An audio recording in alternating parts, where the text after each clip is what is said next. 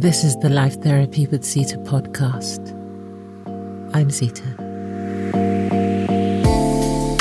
Hello and welcome to episode 8 of Conversations with Ourselves. Today I am in conversation with Ainsley, who will be asking the all-important questions. Our subject matter today is mother. Of the great many pieces of advice given in the world on success, few sum it up so clearly as this, for me, simple truth. Success has the face of your mother. It is simple, clear, and direct. We all know people, and perhaps even ourselves, who struggle with achieving success in life and wonder why. What few realize is the significance of the relationship with our primary caregiver in relationship to our success in life. In this conversation, we explore the meaning and context of that relationship and how it shapes our perception of life, love, and relationships, the foundation of success.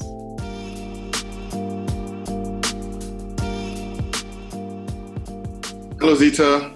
Hi, Ainsley. How are you? I'm good, thank you. How are you? Things are good. Every day is something new, and that's the purpose, I think, of these conversations, is to look at the new and forward thinking. But today, I think we are going to actually go back a bit and talk about the past. Ooh, okay. And the value in looking into your past, how it can affect your present day situations. Well, right up front, what I want to say to that is that in terms of how I work as a coach and therapist in the systemic perspective, it's different to psychotherapy, which kind of looks at the past and keeps looking at the past to get a sense of what's going on now. In coaching and therapy, the way I practice it, we look at the past and we say, this happened, but also this happened. Mm-hmm. And from looking at it from a number of different perspectives, not just our own, but by looking at from the perspective of our mother, our father, and if we had siblings, and the historical time in which the past that we're looking back at happened, we gain a new perspective which changes the way we see our future. Mm.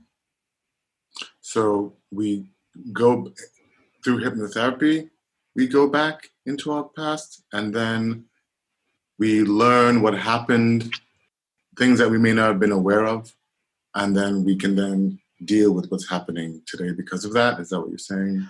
Well, if you put it this way, everybody's got a story.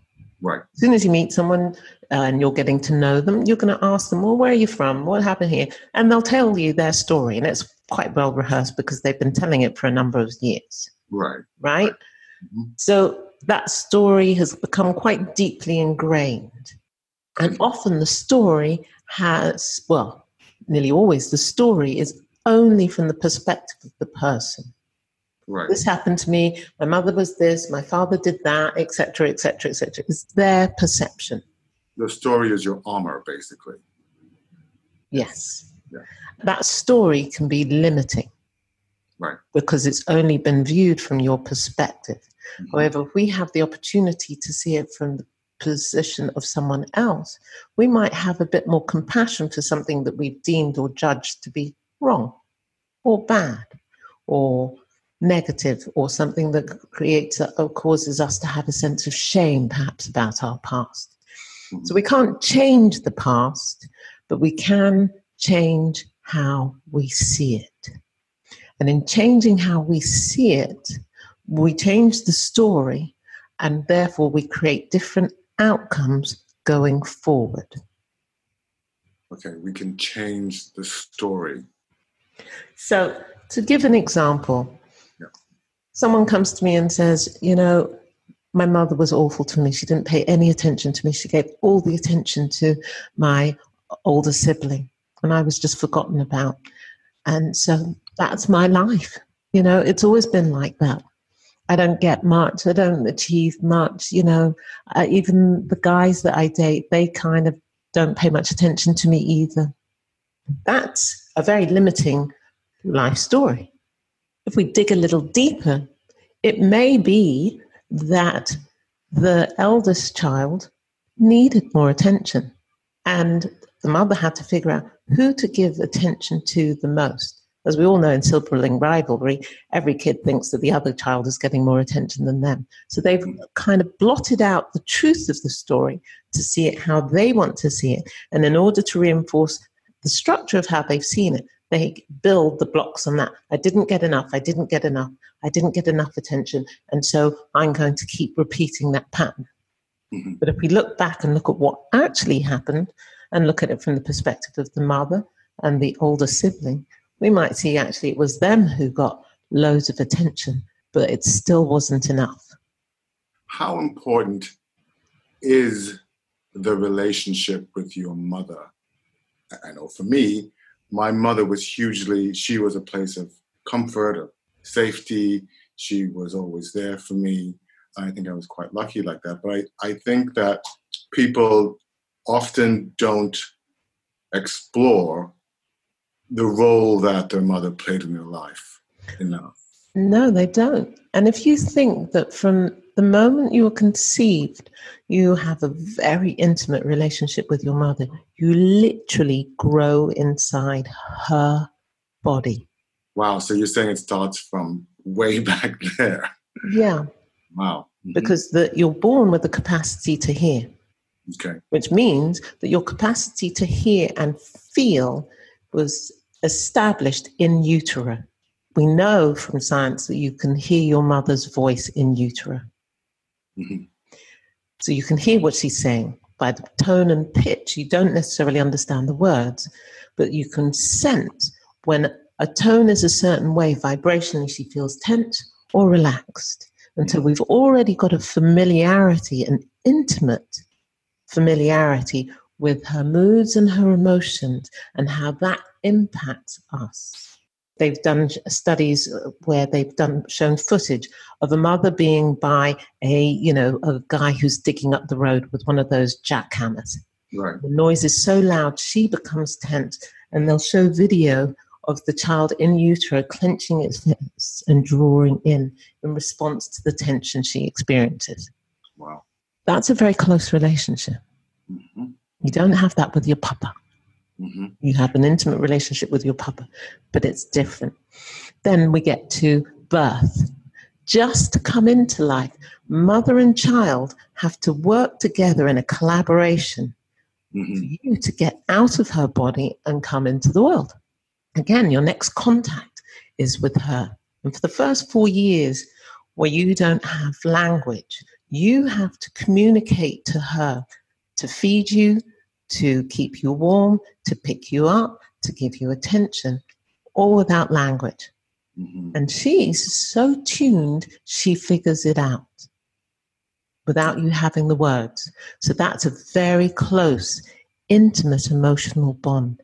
And everything that happens, even in the first year in that relationship with her, establishes our sense of how safe life is, how stable life is. I have a need, someone responds. They respond right away or they respond a little bit longer. But we have a kind of an antenna that's tuned to her presence. And that closeness and the influence that has starts to create our model of how we will go on to see life in the future. Is life safe? Does it keep us warm? Does it hold us when we need help? How soothing or comforting is that voice? Is it stern? Is it soft and gentle? Is she stressed? Do I feel safe? Does she have to run? Does she have to hide? We may not understand those things on a cognitive level, but we certainly understand them on an emotional level. Mm-hmm. And whatever becomes familiar in those first few years will become familiar later. So whether we're more comfortable with stress because that's what we knew, or whether we're more comfortable with ease and a sense of being relaxed because that's what we knew. So from conception through to birth, already we've got a powerful setup for that dynamic with the mother influencing everything. Then we're watching how to keep her love. When the male secondary caretaker, Papa, comes along, how does he get her attention? Because we're looking to mimic that to know how we keep her love. Okay. How do the other people in the scenario, are there other siblings? How do they keep her attention? How does she respond to them? Does she smile at them the way she smiles at me? Or does she frown? Everything. We're like a massive recording device. And she's the template, pretty much, of our whole world after. Mm-hmm. That's how powerful this connection is. We learn love from mother. Right. And we will repeat that pattern in our relationships. If we feel like we've got enough from mama and enough support and response when we reached out, we will feel the same thing about the degree of abundance or scarcity there is in life. If we got a sense that life was abundant and mother could always give to us, or we'll go out into life and expect that life will always give to us. Right. You know, we have this way of negatively saying people have a sense of entitlement. Well, sometimes that can be positive. Mm-hmm. They felt entitled to mother's love, and she felt entitled to give it to them, and therefore they feel entitled that life should offer them the same thing. So what if you did not, let's say, have a great relationship with your mother, or your mother was absent, or you didn't have that, you were adopted, let's say, and you didn't have that closeness with your birth mother that a lot of us had. And then you have all these issues that come up in your life. How do you look at that, and how do you, as a therapist, assist someone in dealing with that past trauma, maybe it's or that past lack of relationship with the mother, because she is so important? Okay, there are a number of questions in there. Let me sort of break it down to bite-sized pieces. Even a separation of up to a day from mother in the first year of life can have an impact. You'll often hear of people who the mother had a traumatic birth and the child was put in an incubator and the mother was, ill, really ill down the ward. The child has a sense of that trauma. Right. So sometimes in therapy, what we'll have to do is a rebonding, reconnecting for the adult to revisit this attachment so that they feel securely attached. Because once it's been broken, it's very hard to repair something that's happened in the precognitive stage of life. It has a tremendous impact. Adoption, what's most important really with adoption is the adopted parents remember that they are the guardians. There is nobody else that can be your biological parent. Mm-hmm. Mm-hmm. Only the parents that you had. The sperm and the egg that came from these two human beings creates what is the mother and father role. Now, I know that some people might disagree with that because of other transgender issues, etc., but also we'll leave that aside. So sometimes adoption works well, and sometimes it doesn't work so well. And a lot of that can be to do with the family patterns in the family of biological family of origin. You cannot change where you biologically come from. No. But adoption is not an awful thing. It's you can also find love and feel safe and have the similar experiences even though you were adopted. Yeah, similar, but not the same, because our belonging is to biological sameness. It's not ideal. Right. Principally because there are actually no real orphans anymore. An orphan is someone who has no living relatives that are biologically connected to them. So there is always an interruption, and it is felt by the family system. If anything, it's almost felt by the family system as the theft of a child. Mm. So when people are adopting, it's really important to really honor that that child has come to them and they are purely guardians. Yes. That's important. It's very important, yeah. That's very important. And that they make no claim to be anything other, because then you are trying to assume that you are more powerful than nature. No human can do that. So that's a very broad understanding of the complexities of adoption. Yes, on the whole, it is good. Right. Yes, on the whole, it has benefits. Right. But it also has aspects that are more challenging for those who have been adopted than those who have not been adopted.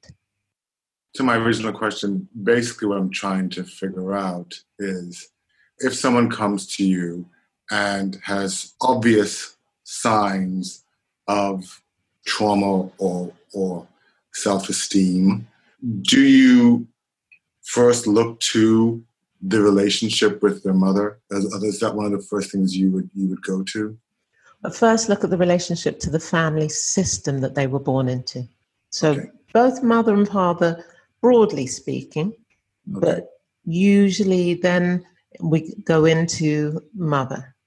Because if you're struggling with money to earn a stable income or to ask for it or to receive it, if you're struggling with your relationship, you can't have one, or you keep getting divorced, or you can't stand that close to your partner in life, our ability for intimacy is all centered around that relationship with the mother to a greater or lesser degree. Mm-hmm. Yes. So if in adoption, for example, there will be abandonment issues. I'm going to be careful of that because we're going off somewhere else. But yes, the relationship with the mother is pretty central to our success in life. If we think that we didn't get enough from mother, or she didn't give us enough, or she wasn't there enough, or she left us, or she wasn't available, we will have that experience of love and of life. And we will struggle with having long-term committed relationships. We will struggle with intimacy. We will struggle with money. Or we will struggle with a sense of stability and feeling a real sense of fitting or finding our right place in life. And our real core strength comes from either having a photograph in our heart and mind of our parents as a combined unit, mm-hmm. or having that experience in life, full stop. So children of divorce are going to struggle more with confidence and esteem issues because their parents have broken apart. Something just came to mind. I have a friend, a female friend, who just actually, she was adopted, and she just discovered her birth mother. Oh, how lovely. In her 50s. She's in her 50s now, my friend. She is literally this splitting image of her birth mother. They're going to meet in a few weeks. You know, she had a great adoptive process. You know, her adoptive parents were great, and she had a great childhood, and she was very happy, and she's successful in her life and everything. But to see how finding the person that she came from is actually having a profound effect on her, even now in her 50s, is amazing. It's just, you know, you can never replace that person who gave you life. Absolutely not. It's vital to the survival of a child in some way, or holding a good story of mama in one's heart and mind. Mm-hmm. I mean, this is a story that I saw recently. It's running on Netflix, which is the Kevin O'Coin story. Okay, yes. Mm-hmm. And he, you know, that sense of loss is palpable all the way through until he finds his mother. Right. And there's a moment of uplift in reconnecting with her. But then sadly, because of the way life and values are, she rejects him again because he's gay, which is devastating. Mm-hmm. And you can see the impact of that. So there's always pluses and minuses and pros and cons to every story. But yes, finding one's biological family the more we know about our family, who they are, where they came from, and what they've been through, the stronger and more secure we are, the more grounded we are, because our roots are sunk deeply into the soil. You go down to Latin America and they've got stories about their family going back 14 generations. Mm-hmm. And those families are strong. Those people, we even mock them because of their style, they're so forward and open. But that's what happens when you're connected to your roots. And every disconnection, every person in the family who's been excluded or lost because of war or famine or strife or poverty makes the roots a little weaker. And our strength comes in remembering every family member and bringing them back into the fold.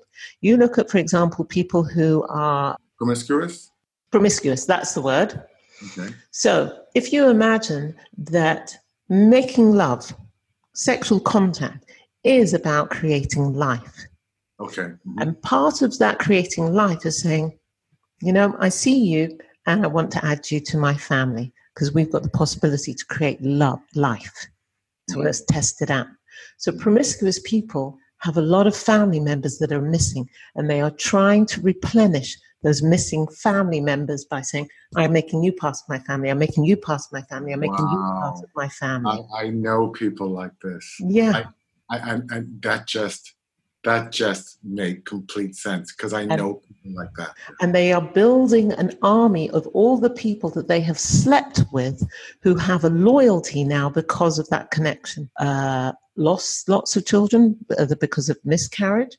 Yeah. If you look in the 70s, there was a form of contraception called the coil. It didn't stop conception, it stopped the fetus developing. So quite often these women would conceive tons of children and they had no idea. So those children that did eventually come into life, they have 17 unborn siblings. Wow, this is mind-blowing. Yeah. It's really wow. Because I know people in my life. We all do. That are not basic, that are good people, but they have this yearning to find connection in a sexual way, or just to bring people in to sort of hold on to, even if it's just for an hour. Yeah. And look, our moral judgment says those people are bad. Actually, it's quite the opposite. They value life so much, they just want to make more of it.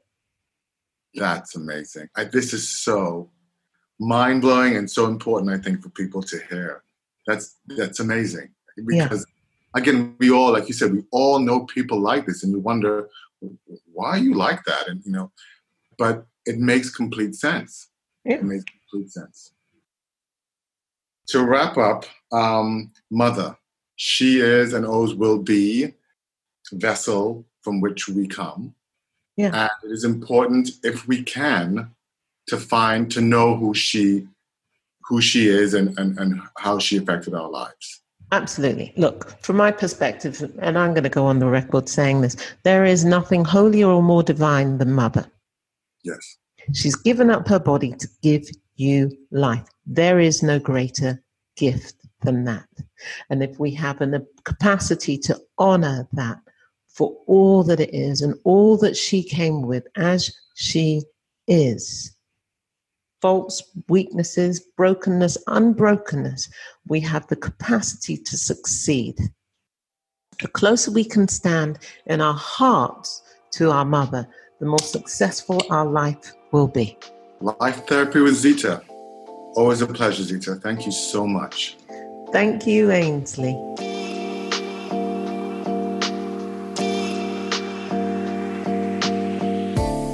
Thank you for joining us today on Conversations with Ourselves in Conversation with Ainsley. If you would like any more information about the matters discussed, please feel free to email me at zita@lifetherapywithzita.com.